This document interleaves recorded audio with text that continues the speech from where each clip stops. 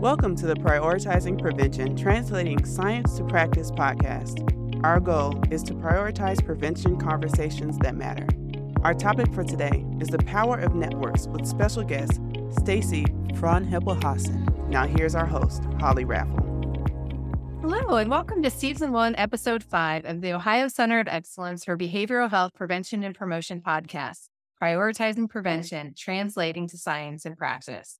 I'm Holly Raffle, the faculty director of the center, and I'm so excited to be here today to explore the power of networks with Stacey Frohnapfel Hasson. Stacey is the chief of prevention at the Ohio Department of Mental Health and Addiction Services. Stacey's distinguished career in public service has focused on utilizing her understanding of Ohio's human services and behavioral health fields to ensure information and services create health and well-being throughout the state. Stacey received a bachelor's degree in communications from West Liberty University and holds a master's of public administration from Ohio University. She also is an OCPC. Welcome, Stacey. Thank you, Holly. I'm so excited to join you. Well, we're here today to talk about the power of networks, particularly in Ohio's statewide behavioral health prevention and promotion system. Throughout your career, you have played an integral role in the development of networks in Ohio.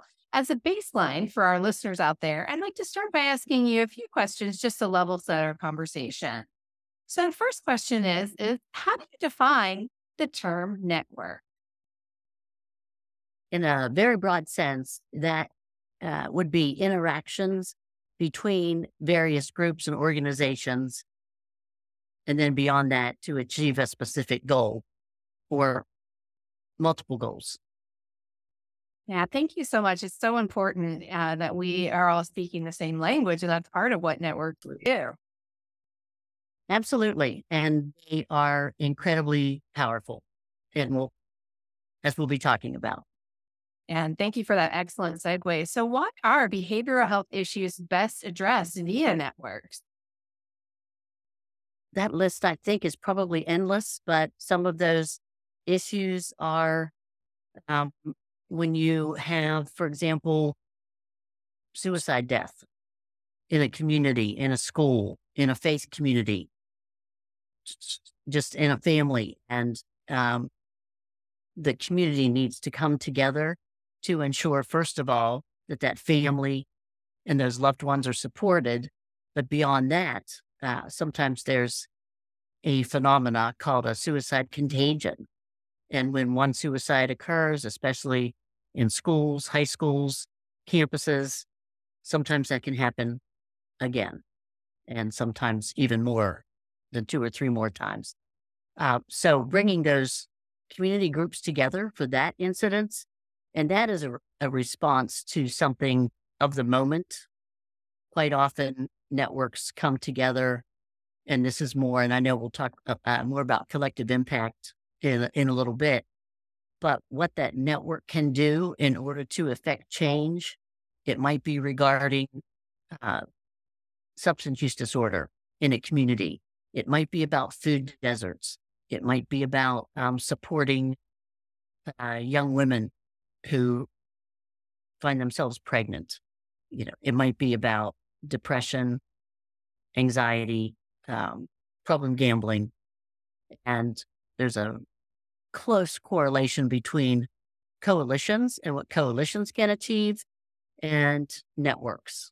Absolutely. And thank you for providing really specific examples of behavioral health issues. And so now my next question is what role have you seen networks play in, solving or resolving or addressing behavioral health prevention and promotion issues in Ohio?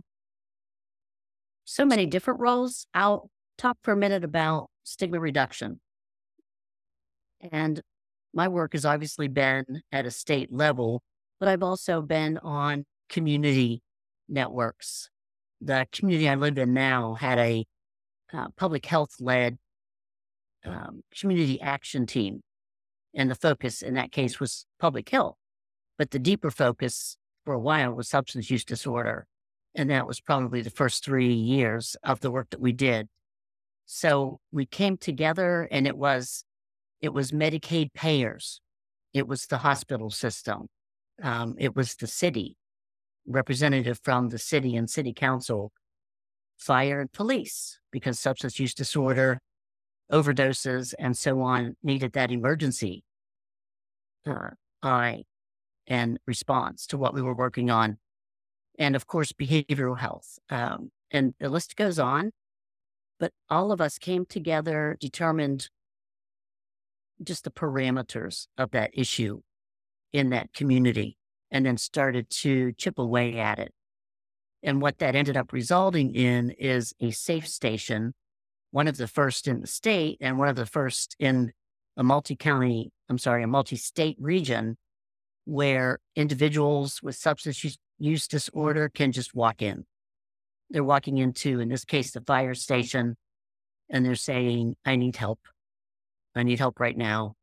And a number of agreements were put in place so that those individuals could get into a treatment center immediately, or as close to immediately as possible. That's in Whitehall, Ohio. And we have individuals showing up there from West Virginia and Kentucky on a regular basis, and sometimes further afield even. But hundreds and hundreds of people have gone through there now and been connected to community services temporarily here, if this is where they wanted to stay in the central Ohio area, we reach out to those communities where they'd rather be, but didn't think they had anywhere to go. So that was incredibly powerful. We looked at what the resources were in the community and in central Ohio so that we could focus on helping our community members first. But in doing that, it resulted in something very helpful and effective for, as I said, not just the state of Ohio, but states contiguous to us. So nothing more powerful can come from something like that. That's just one. And then on the stigma reduction side, I've spent, decades now. You said distinguished. You don't get distinguished unless you've been around a long time. Rude. And anyway, that's a nice word. I wouldn't, I'm from Appalachia. We don't hang monikers like that, but thank you. In the stigma reduction world, we have had state organizations focusing on that. We've had community organizations focusing on stigma reduction. I've actually been with multiple state departments where we focused on trying to reduce stigma. And over the years, that has made a difference. Building those networks has made a difference. As we looked at bringing together NAMI, for example, and recovery groups, the behavioral health community, boards and providers, and it goes on from that. We've had the Hospital Association in that work, Ohio Suicide Prevention Foundation. So all of those groups coming together, discussing the issue of stigma reduction. We have a Words Matter, some language first documents that are available on the Ohio MHAS website. Other communities started to pick up on that. Now Franklin County, Lucas County, countless number of other areas have put out, for a while it was say this, not that, or don't say this, say that, editorials and so on, changing the culture of how we talk about substance use issues, other addiction issues, and mental health issues. And I think that has given us a few more rungs up the ladder to where behavioral health issues are. It's acceptable to talk about it. It's acceptable to share your story. And we're not at 100% yet, but we've made great strides. Absolutely. Thank you so much, Stacey. And what I love about your two examples, the local example and the state example, is you illustrate that it takes everyone from a variety of disciplines across the continuum of care to work together on those behavioral issues that matter most, those issues that really impact Ohioans. So having been part of several networks and having built several networks, What do you think are the characteristics of thriving networks? First of all, communication. Well, not first of all, but go back to goal. The first characteristic is coming together for a common goal. And every individual, group, agency that is part of that network obviously needs to care. There needs to be that motivation for coming together to solve or make progress in that particular issue, problem, concern. Networks are, there's a give and take. There's no sense in building a network of 30 organizations and individuals if there isn't participation. Participation is one of those keys. It's necessary. That doesn't mean there won't be leadership and individuals that are helping and contributing. But sitting on a call isn't what folks are looking for when it comes to networks. Action must take place and a plan to get where you need to be for success. Time is a crucial factor. You have to understand that it's not easy. It's not turnkey. It takes building to create that buy-in so that you can bring folks around the table.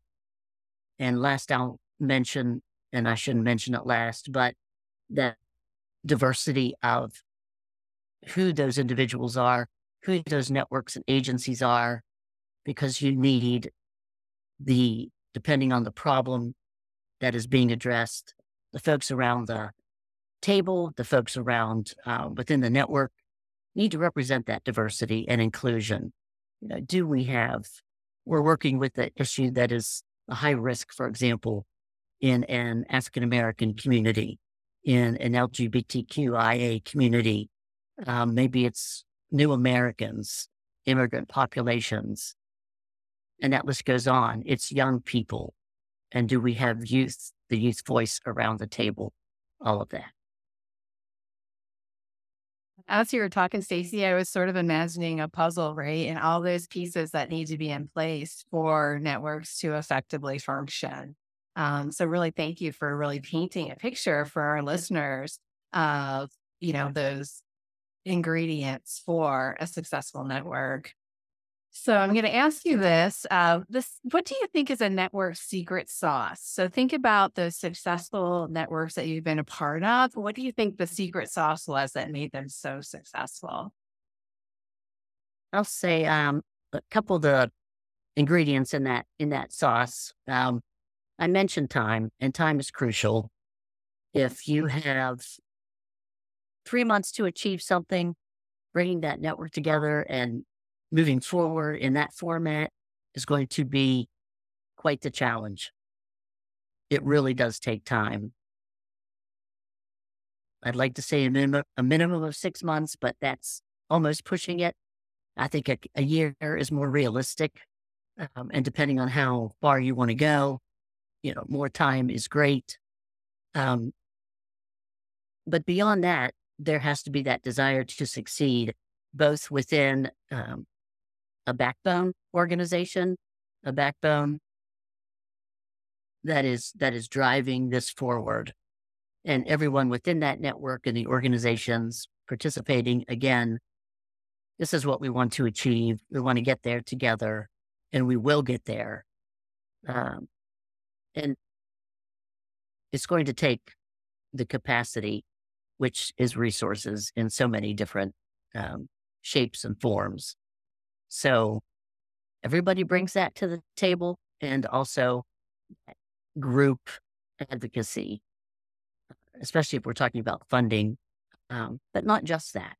It might be that the network has come together in order to create green space in a community. And if that's, think about the other partners that would need to work together to achieve that. It could be an old industrial site that needs to be cleaned out and revitalized and turned into a green space. And then you might have business and industry. And I didn't mention the chambers of commerce from a community level or from a state. And you have the statewide chamber, the Ohio Chamber of Commerce. excellent partners as you're thinking about building networks, depending on the goals. So I think I said time, backbone, and the desire to succeed. Absolutely. It sounds like those things combined together really make that secret sauce. And you also mentioned something that, a colleague of mine and one that Marsha Lewis always said is find those odd partners like the Chamber of Commerce, like those people who you haven't normally worked with. And that really speaks to that notion of diversity that you spoke with. Diversity within individuals, but also diversity within sectors seems to be important too. Yeah, that's without a doubt. And we have to think outside our box, as it's a colloquialism now, but it's still true. That's why things like cliches come to pass. We have to think broader in order to actually make that change. We have limitations in the behavioral health world, which is fine. It is what it is. So who else do you bring to the table? Sorry, my Italian's coming out. Who else do you bring to the table in order to get to where you need to be? And did anyone think about the business entity that builds play spaces if you're trying to create a green space? Just one example. Yeah. Well said. Well said. Thank you so much. Well, Stacey, I'd like to really dig in deeper to your own work experience. And you were part of the leadership team that rolled out Ohio's 988 Suicide and Crisis Lifeline in July of 2022. Can you believe that the team just passed its first birthday? It's amazing. The time flew by, and then at other times it felt like it was crawling by. But it was an incredible lift. And it had to be done. It was a nationally laid out timeline. And the state really started in December of 21 in order to get all of that. That's not true. 20. That's during COVID. I might have my timing off. We had a total of 18 months to look at it and move forward and build a strategic planning group in order to make it happen. That was a very diverse group. Some of the groups I've mentioned already, very strong around all the advocates that are interested in behavioral health, all of the players. But beyond that, folks from the Veterans Administration and Veterans Hospitals, the governor's office, faith-based, members of the General Assembly, because there was no moving forward with 988 without some way to pay for 988 and some of the structural issues that needed to be in place within legislation. It took probably the first 3 months to bring everybody to the table that needed to be at the table. And then as we looked at things like subcommittees in order to get the work done, there was a 988, 911, 211 interconnectivity committee. And me as a lead on it, instantly I could say, well, I know something about helplines, and call centers, and that's the problem gambling work that I've done. But 988, 911, 211 interconnectivity to ensure that no one's falling through the cracks of those somewhat siloed systems at this point. In order to make that happen, we needed to have the 911 system folks at the table. And so that was one of the subcommittees, and many of the members of that group were actually police officers and fire department that run those around the state of Ohio. And there was 160 of those folks. We had some excellent, about 6 excellent representatives, and they were able to take that ball forward with what do those protocols need to look like. We had marketing folks, in a marketing group to talk about segmenting the message and what would that look like for the different populations in Ohio, especially those most vulnerable in high risk and high need areas and groups, for potential suicidal thoughts and actions. So that was incredibly important that we bring those folks together, the policy and advocacy group, to, meet those needs and bring this all forward. And there were several other. By the time we had the network completely built and moving, we had about 165 different groups, agencies, individuals, not around the table, but meeting within the subcommittees. And then we actually probably ended up with 45 in the network on the planning committee. And I'm not recommending that for anyone ever. But so many organizations were active in getting that done.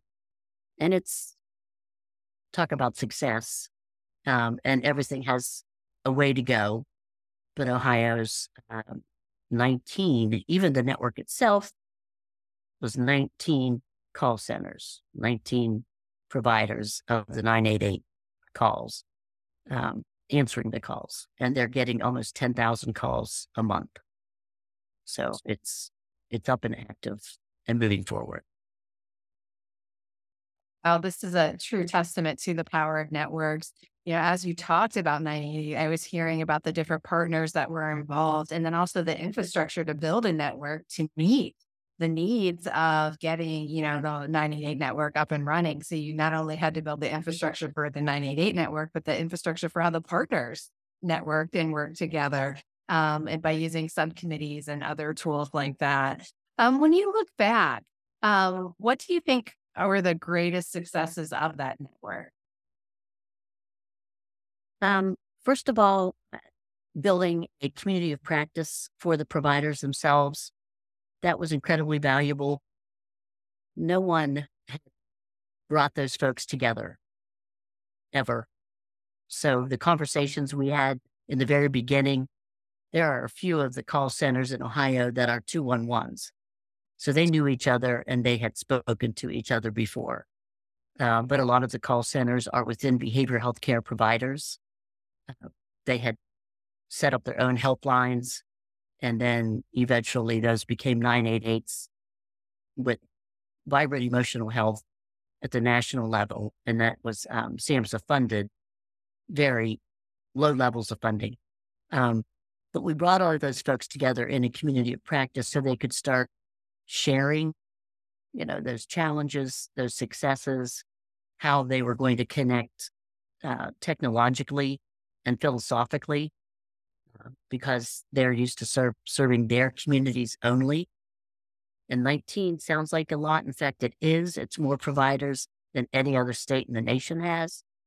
But they're forced, in order to cover the whole state of Ohio, in some cases, to reach out beyond, their county borders and pick up other communities and other counties and cities. And that has happened. So we have 100% coverage. We also had no common directory of services for everybody to share. Again, the 211s had information and referral resources, but for crisis system resources, and if you're calling a suicide prevention helpline, lifeline, it came to be known as, you need to know what those crisis resources are, either in your community or in that, whoever the caller's community is, wherever the caller's community is. So as of this month, actually, the resource directory will go live for those in the system. And that'll be a first-time event for the state of Ohio.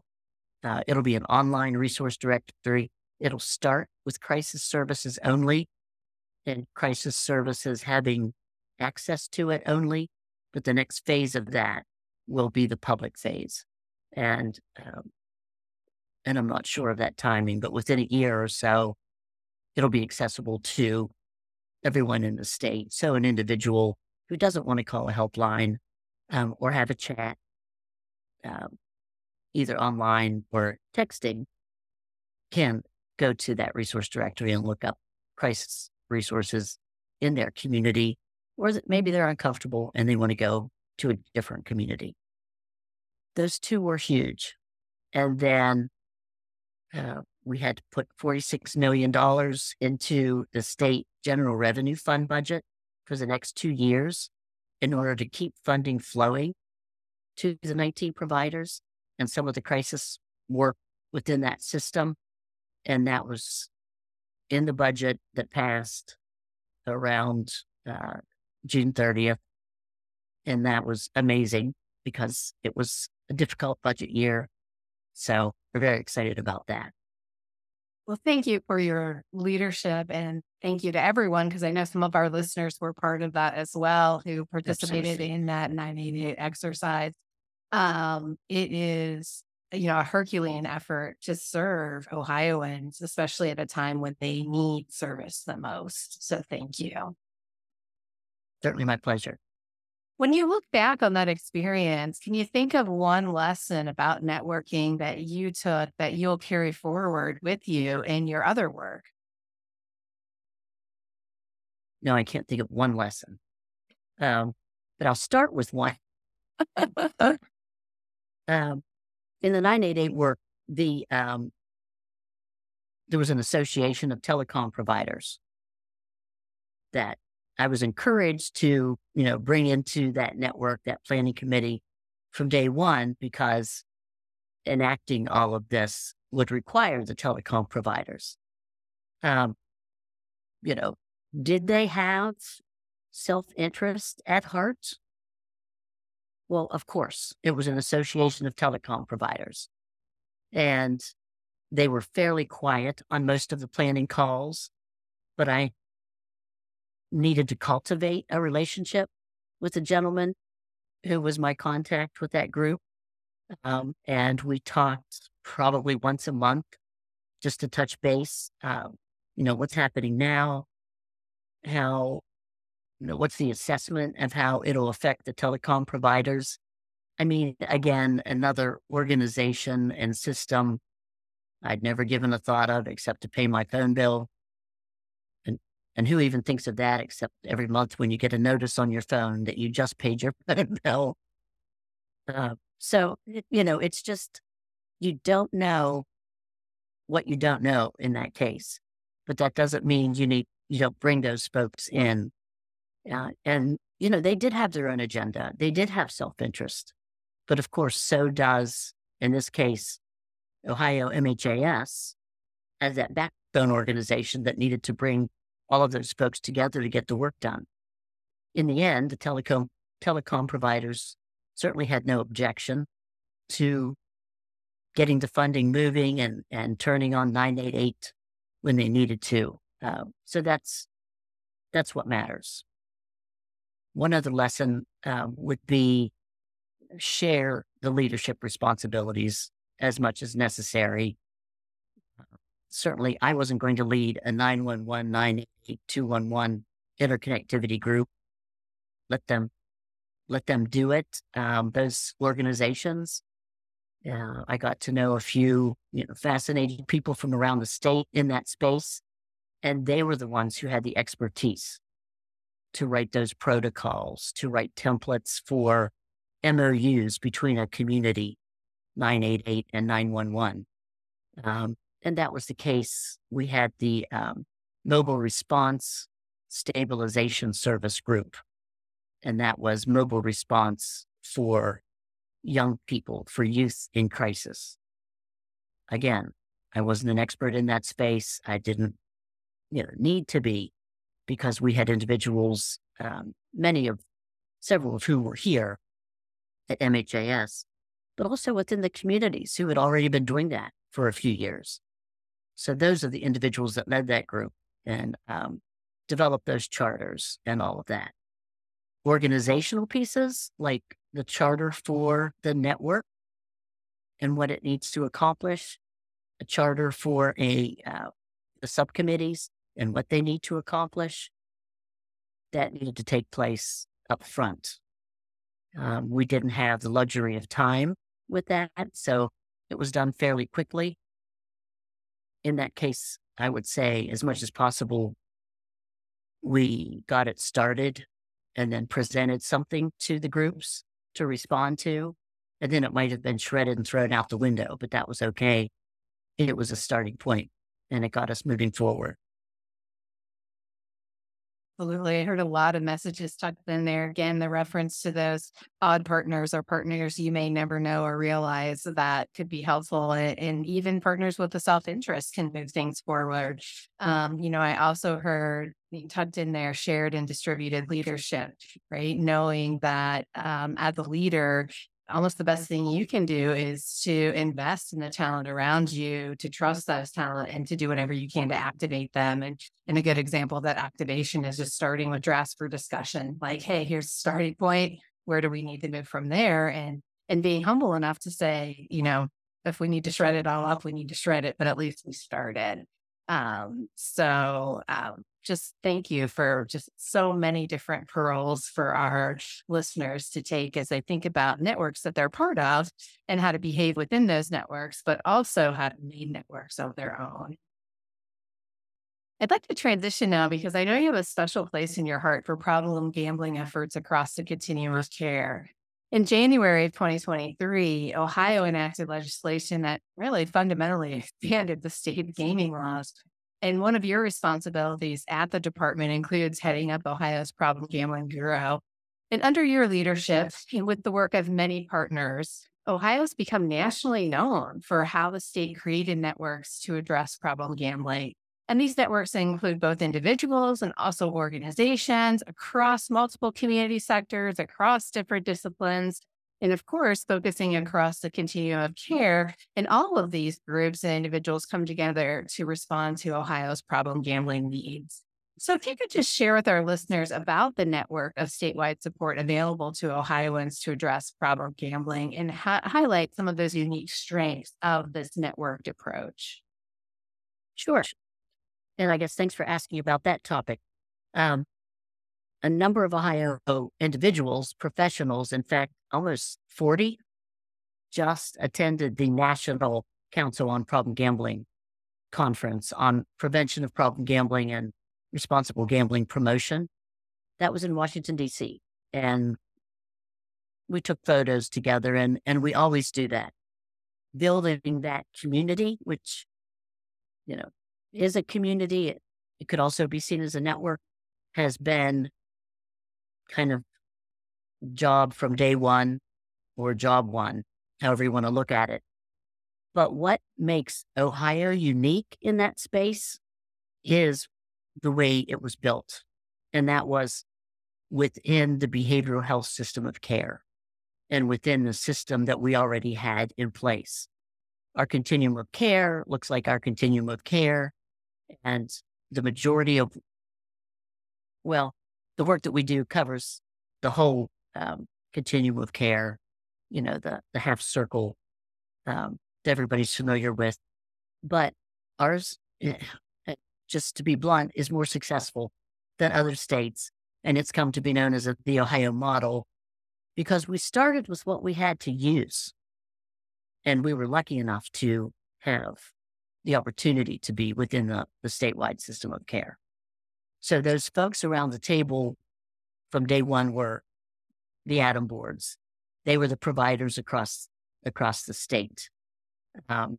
We developed champions from within those systems.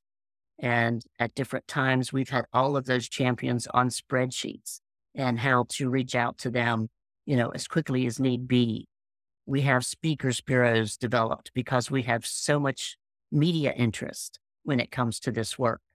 Sports gambling, I have a page and a half of interviews that took place around the state just in the first 2 weeks of the sports gambling launch. And we didn't do all of those at all. I have several people here, mostly though myself and Scott Anderson did those interviews.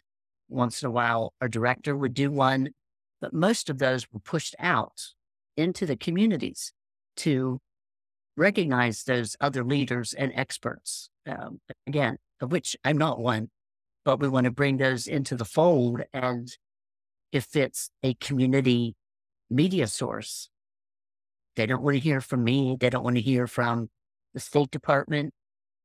They want to hear from the local folks and the local experts. And we took advantage of that with Zeph Center in Toledo, and Meridian in Youngstown, Recovery Resources in Cleveland, and Lakota Way in Lorain, CAT in Cincinnati, and Vision Partnerships in Butler, and that list goes on and on and on, as well as some statewide entities that are incredibly valuable.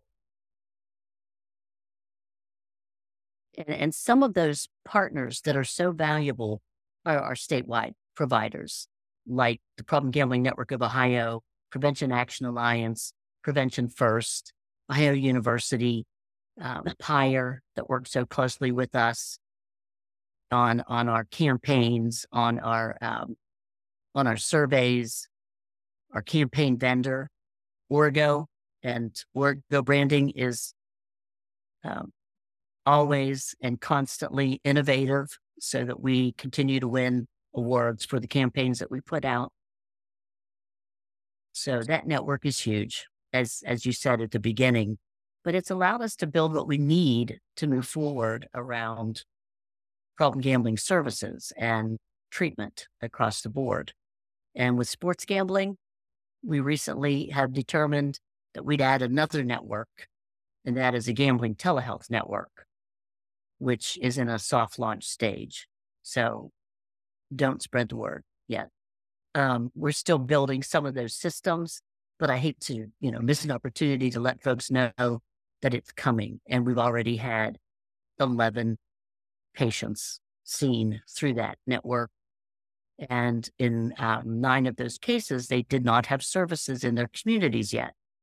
In the other 2, they didn't feel comfortable showing up for services in their communities. So this gambling telehealth network will be existing providers from around the state who can get together on a schedule and see those clients with very little lead time. We've gotten them into care as fast as within 4 hours. So again, it's a whole spectrum of services, and it cannot be what it is without everybody pitching in as much as possible. And we're still building it. Absolutely. It takes all of us.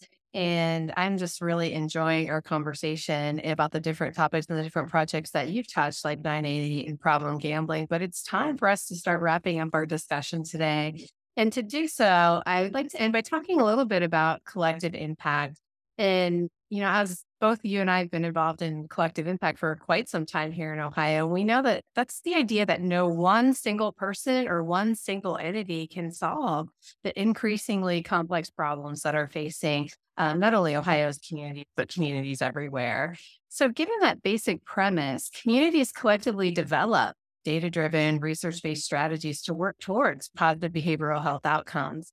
And with you knowing networks from inside and out and having built multidisciplinary networks for communities to respond to their most pressing behavioral health challenges, what do you think the relationship is between collective impact and networks? I was doing a little bit of reading, and one of the pieces I read, I think it was the Harvard Business Review, the gentleman that was proposed to have, needing to get into some collective impact type work said, in other words, I'm going to waste my time, trying to talk to people about working together. And I thought that might be the attitude of some folks, but that is obviously not the attitude that's going to allow you to effect community change.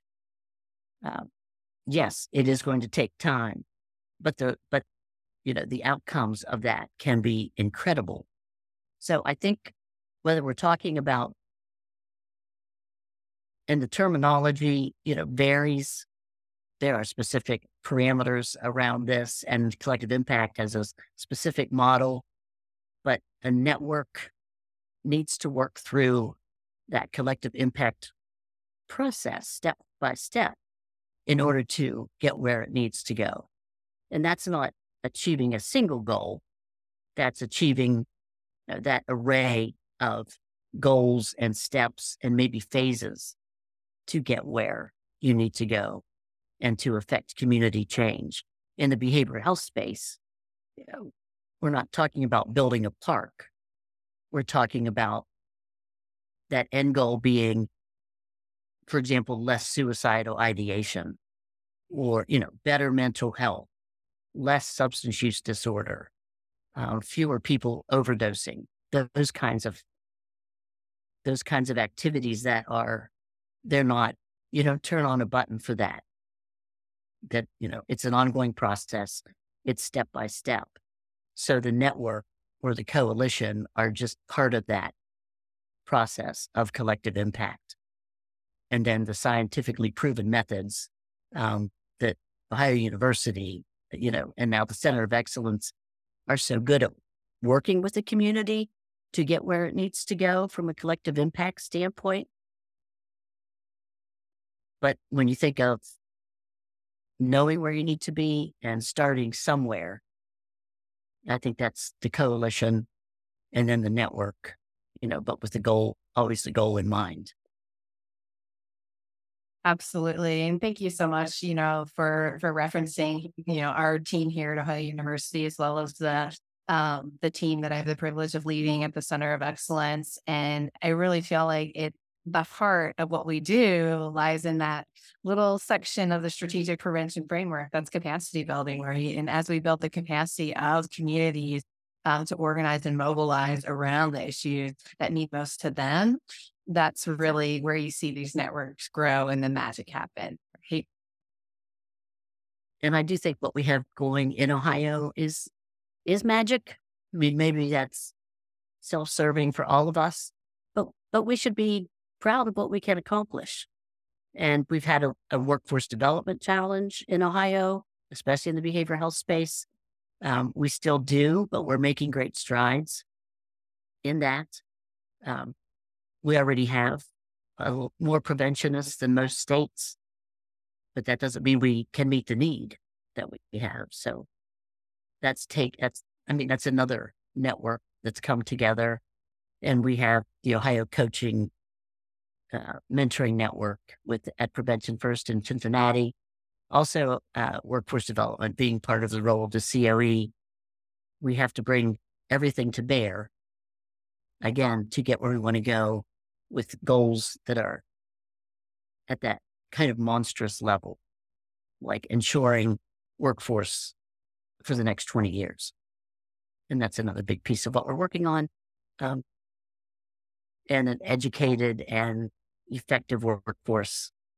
So I certainly thank you for this opportunity to talk about this today.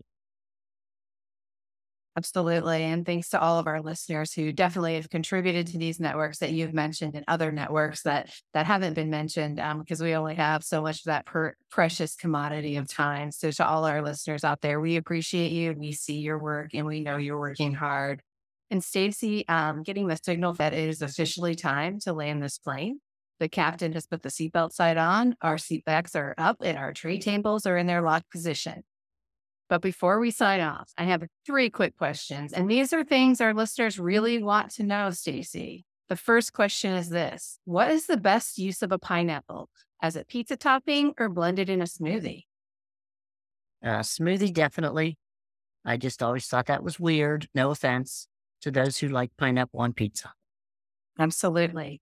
So who would you rather have for your partner in a dance-off competition? J-Lo or Beyonce? Ooh. I guess I'd have to say J-Lo. I've probably seen her dancing, a lot more, and might be able to blend a little bit better. And I wouldn't want to make Beyonce look bad. So, absolutely. Thank you for having a sense of humor and playing along. And here's our final question. This is the one our listeners really are waiting for, because I ask this of every guest. You walk into a room, you see that big jar of M&Ms. Are you reaching in for a plate or a peanut? percent. I was just on a flight and it was terribly delayed, and all I could think about were M&Ms. They were plain and they were blue and orange. And finally, my daughter traveling with me said, "Why do you keep talking about M&Ms?" I don't know. I can't stop myself. So definitely plain. And now you know the colors, blue and orange. And orange. Well, thank you, Stacey, so much. And thanks to all of our listeners turning in today. For all of our listeners, be sure to like and follow us on your favorite podcast channel. You know that we're everywhere, and tune in every month for more conversations like this where we prioritize the conversations that matter. This has been the Prioritizing Prevention podcast. For more episodes, you can find us on Spotify, YouTube, Google Play, Apple Music, and many more. This program is funded by Ohio Mental Health and Addiction Services. And for more information about us, please visit preventioncoe.ohio.gov. Thank you for listening.